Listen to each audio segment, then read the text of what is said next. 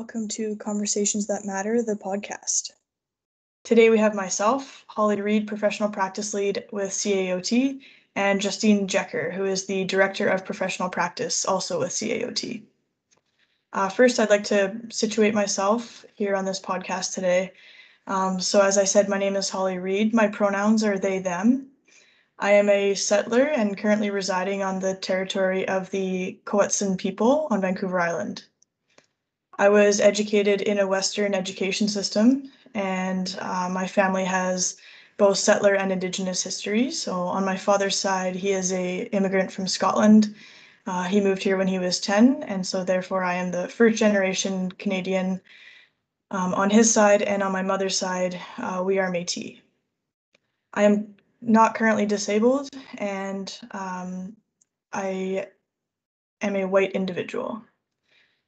In terms of how I got to this place today as an OT and professional practice lead with CAOT, I graduated from the occupational therapy program from the University of British Columbia in 2019, and I stepped into private practice right away, working in mental health for 7 months. And then unfortunately, due to COVID, I was laid off as my caseload went from a full caseload to no clients. At that point, I went into public practice and I worked in acute care for a couple months before making the decision to move home to be with my family to wait out the rest of the pandemic. And at that point, I continued working in public practice on Vancouver Island, and then was fortunate to be offered the position with CAOT, which brings me to where I am now. So I'm a relatively new grad, and I try and stay in touch with what's happening out in the field as well as in academia as I head into my PhD in September. So lots of exciting things to bring forth in terms of lived experience and perspectives, and I look forward to sharing that with the audience, the listeners, and the guests that we have on the show.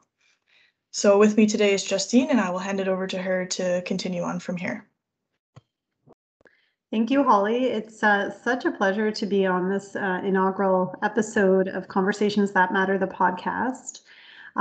So thank you for the introduction, the brief introduction. I am the Director of Professional Practice at CAOT, but it's an interesting title for me as I always first identify as an occupational therapist. So to position myself, and this is a practice that I have only been doing for about 4 years, and it is often dependent on the audience, but I always welcome the opportunity to do that, is that I was born in Canada. I have French-Canadian heritage and lineage. So on my father's side, we were able to track that my ancestors immigrated to Canada in the late 1700s. And my mother's side is predominantly from, the history goes to England, Scotland area, and the Netherlands. So I do identify as being white Canadian, French Canadian, and I have lived mostly in Southern Ontario for most of my life, but I spent the last 10 years of my clinical working life in Thunder Bay. So for my clinical working life, I was with First Nation communities in the Robinson Superior Treaty Territory. And that's where I often did land acknowledgements. And more recently, only in the last 6 months, being in the Hamilton, Ontario area in Southern Ontario, I have yet to really decide on how and what way is best to acknowledge the lands of Indigenous peoples in this area, as it's quite complex. It's people of Algonquin, Mohawk, Iroquois, Six Nations. So there's quite a few different Indigenous communities that have called this land home prior to colonization, and even currently during ongoing colonization. In terms of gendered pronouns, this is really a practice that I would say is even newer than positionality, and so it's something that I grew up in a family with persons who openly identified as being gay or lesbian, and that was not a practice I had yet been exposed to, but I am really grateful for it now. And so I've learned to identify using she, her, and hers. And it's a practice that I really look forward to learning more about as people identify themselves in different ways. So I have been working as an occupational therapist now for 12 years, and I graduated from McMaster University in 2009. And immediately, actually, I ended up moving to Thunder Bay. I was so fortunate that I had a chance to do 2 northern placements, and that really opened my eyes in many ways. It was really the first time I learned about indigeneity, the idea of Indigenous peoples in Canada. I had grown up close to Caledonia, and so this idea of reserves wasn't new to me, but the understanding of First Nation people, Indigenous peoples, cultures, Inuit, it really just was an incredible eye opener for me. And even though I had just finished doing a master's degree, I felt like my education was really just beginning. And so for 10 years, it was just a tremendous journey of working with First Nation communities, both within the city of Thunder Bay and in their own communities, mostly in driving distance, between 1 to 4 hours from Thunder Bay. And it was only towards the end of 2019, as I was wrapping up my research work with six First Nation communities I'd been living and working with, that I was looking at kind of the next step for my family and where we would go. And it brought me to CAOT. And so it's interesting because I didn't really kind of apply for this job thinking, oh, I want to be director of professional practice, but I definitely applied knowing that TRC was really the motivator for me in applying for this job and wanting to connect occupational therapists together more across the country, provide more opportunities for OTs to learn with, from, and about each other, about their cultures and ways of being, and have those opportunities that I don't think were really available when I was in school. We had a really packed curriculum, and so these conversations would often be found in what we now know as the hidden curriculum. And so it's really a pleasure for me to have the opportunity to work with OTs every day and continue this, evolution of learning. And in my 2 short years at CAOT, it's been this incredible expansion from TRC to looking at equity and justice issues to LGBTQ2 plus, to pretty much everything. And I absolutely love that. So it's such a pleasure to be here. Thank you, Justine, for such a beautiful introduction and positioning yourself so eloquently with where you're at now and your journey to getting here. I hope to share more along the way as well, myself. So in terms of how to move forward with this podcast and the real need for it, you touched on it briefly there at the end in terms of these are things that were not necessarily taught in school, and as we move through the profession in various roles, I think we gather different perspectives and we have different experiences that continue to inform our practice as we move forward. And so with this podcast series, what our intention is that we're really hoping to fill a gap where OTs can come in and speak to their everyday experiences, whether it's professional or perhaps setting personal boundaries, and all the dynamics that exist being a healthcare professional these days, because it's very complicated. It's a complex role. Our clients are often individuals who experience oppression or perhaps privilege, and there's difficult conversations that come with that. So I think what we're hoping to do is bring to light the issues that the OTs themselves experience, perhaps how they can advocate with and for clients in different roles and different settings. And for example, some of the areas that we're hoping to touch on are how occupational therapists are using strengths-based approaches with their clients, perhaps community-based approaches. I know that relationship-centered care is, I don't want to say replacing, but coming to the forefront rather than client-centered care. So how are those relationships informing the dynamic between the therapist and the client rather than centering it all around the client? How is the relationship really an important part of that? We're also looking at Yeah, like you mentioned, the experiences of people who identify across the spectrum of sexuality and gender and the diversity that makes our community so rich. And hearing from clinicians as well who may identify as queer or trans and what the education was like that they received or didn't receive and how they can perhaps provide some education to listeners in areas that are not very much touched on. Um, Indigeneity and Indigenous topics as well, of course. You touched on it very well at the very beginning when you positioned yourself, and I think there's room for discussing these topics because the consensus across the country right now is wanting and needing to do better in terms of Indigenous health and um, listening and being an ally and all of that. So I know there are going to be some very important conversations that come of that as well. And is there anything else you wanted to add in terms of situating the podcast or what other gaps we're hoping to fill? Yeah, thank you, Holly. I feel like I could go on a tangent, but I will rein it in for the purposes of our first episode. I do want to share for those who most recently attended a conference, the virtual conference 2021 at CAOT, that if you're in attendance, you would have heard about the conversations that matter, and so we had 17 of our practice networks. Some are regional communities of practice and some are national practice networks. Have great conversations about OT practice in up to 17 plus different areas. And so this was probably the most exciting thing for me when I think of attending CAOT conference over the years. This is the first time where I felt such an incredible connection directly with OTs. Each room had between about 10 to 25 OTs present, talking about these different topics. And so it's just so wonderful to now have a follow-up podcast in kind of honor of that place of starting to share knowledge and learn from each other.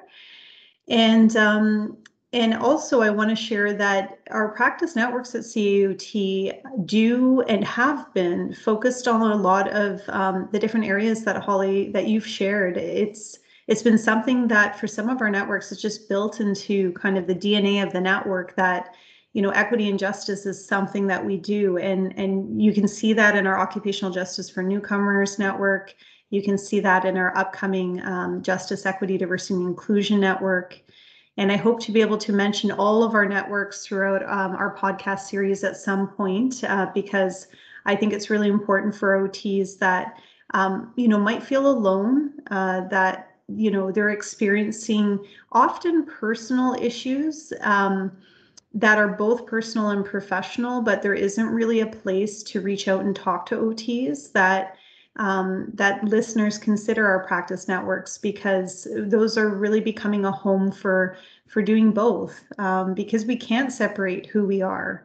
Who we are as people and who we are as occupational therapists is 100% connected. And I know in my education, back between 2007 2009, you had to create that very strong boundary. And again, professionalism is very much, it's a spectrum of grayness. And I think when it comes to who we are as people, a lot of OTs are still struggling with how to present their identity.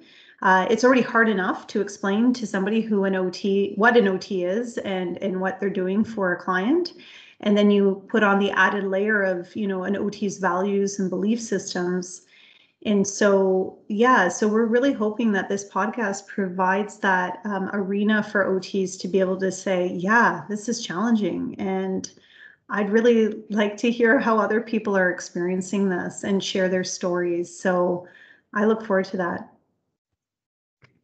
Absolutely, and I'm so glad you brought that up because so far in my time with CAOT, by far one of the most rewarding and one of my favorite aspects of my job is getting to work with the practice networks because it's a group of OTs. We have 30 networks, I think you might have mentioned that, including the communities of practice. And it's such a wonderful group of OTs, and there's some non-OTs as well. And my gosh, we're so lucky to be in this profession surrounded by these individuals who are so reflective and so intentional.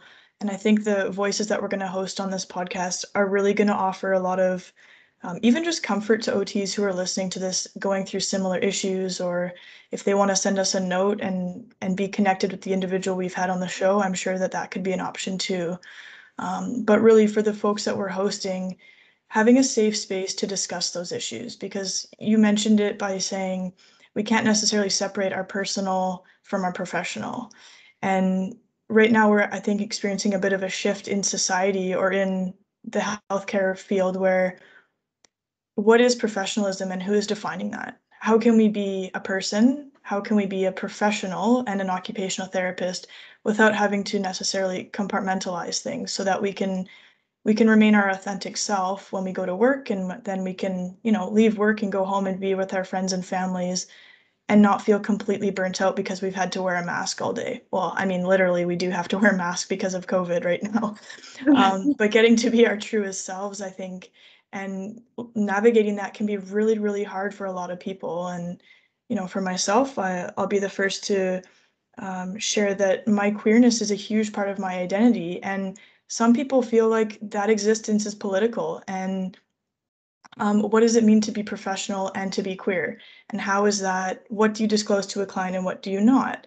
And so that's just like one piece that I won't go on about right now, but just an example of how can we be professional while also just getting to be ourselves. And this podcast hopefully is a space where somebody can come and talk about any of the issues that they're experiencing, whether they feel it's professional or personal, and how other OTs may connect with that story. Absolutely, Holly. Thank you. Yeah, and I feel that when we do share these personal examples, then, life gets real. Like we really do get to the core of the issue really quickly when we're able to, like you said, not wear another mask.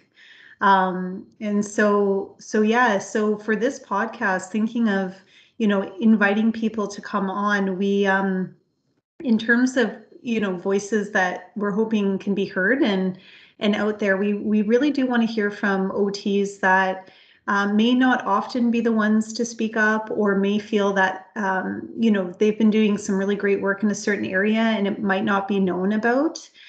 We know with knowledge translation practices currently that we do hear of the OTs who are publishing in journals and magazines and presenting at conferences, but there are a lot of voices out there that we don't often hear from. The who aren't in the who's who, so to speak. But this is really that opportunity. And so, Holly and I will have that opportunity as requests come through to kind of really bring forth what we think our viewers are wanting to hear. And so if you're ever having a doubt, I'm not sure if I should submit this thought or idea to the podcast, that probably means that you should. And so we're really looking forward to learning and meeting new OTs, students. This is definitely not exclusive, and it's not exclusive from OTAs either. So I know our occupational therapy assistants have had an uphill battle from the very beginning, just to kind of be included in the umbrella of occupational therapy. And so we want to hear from OTAs. We want to hear from our student occupational therapists. And so for any suggestions or people who know that they would like to contribute, you can use practice@caut.ca as the contact. That will come directly to myself and Holly, and we'll be able to start triaging and choosing the podcast. I'll let you, Holly, share kind of our timelines and hopeful airing dates for the podcast. Sure, thank you. So our aim is to publish 1 to 2 episodes per month, and this may fluctuate depending on how much interest we have or things that become very relevant and timely. But we're aiming for 1 to 2 a month and about 30 minutes in length, because that's a good amount of time for perhaps somebody's on their lunch break or going for a walk. But if the conversation is really full and wholesome, it may go on a little bit longer than 30 minutes. But those are our two goals, and as things change, we can certainly perhaps put this up on our website when it's developed, and then people can kind of keep track of where we're at in terms of upcoming topics, and they can pick and choose which ones might be most relevant to them.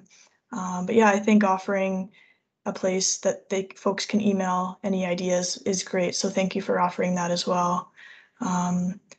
And then, yeah, in terms of the values of the podcast, I'll just end here and hand it over to you, Justine, to help us wrap up. But in terms of how we share our stories, we really want to focus on topics without identifying specific names of individuals or employers. So the stories are where the value lies, not so much in the exact person or company in which the experience occurred at. We want to be mindful of how we share our opinions, and we want to focus on what the listeners should take away. So often leaving somebody with something to reflect on is one of the most effective or important things, because I think as OTs, we do it naturally, and having one more thing to think about during the day to help further our practice can be really helpful for a lot of people. Thank you for that, Holly. And for Holly and I, this is both. I know Holly has a little bit more experience than I do being on a podcast, but we are new to this, so to speak, and we're going to be learning with each episode what is resonating with our listeners. But I completely agree. I think having that take-home message is going to be really key for our listeners, because there's no question that we're going to be getting into potentially contentious, political ideas in terms of how they're impacting our practice, or concepts around radical transformational leadership. I mean, when you're talking about anything that's worth talking about, that's the area that you go. And so we encourage our future interviewees to think about, how can we go there, and then how can we bring it back and really give a take home for the listener, for our occupational therapy community, to feel that they can really do something with that story, and even if it's just for reflection purposes. But I think that would be really helpful. So I just want to say thank you so much, Holly. Holly's the one who actually brought the idea of starting a podcast at CAUT in professional practice forward. And I can't thank you enough, because I think this is just going to be phenomenal, and I really look forward to the next episode.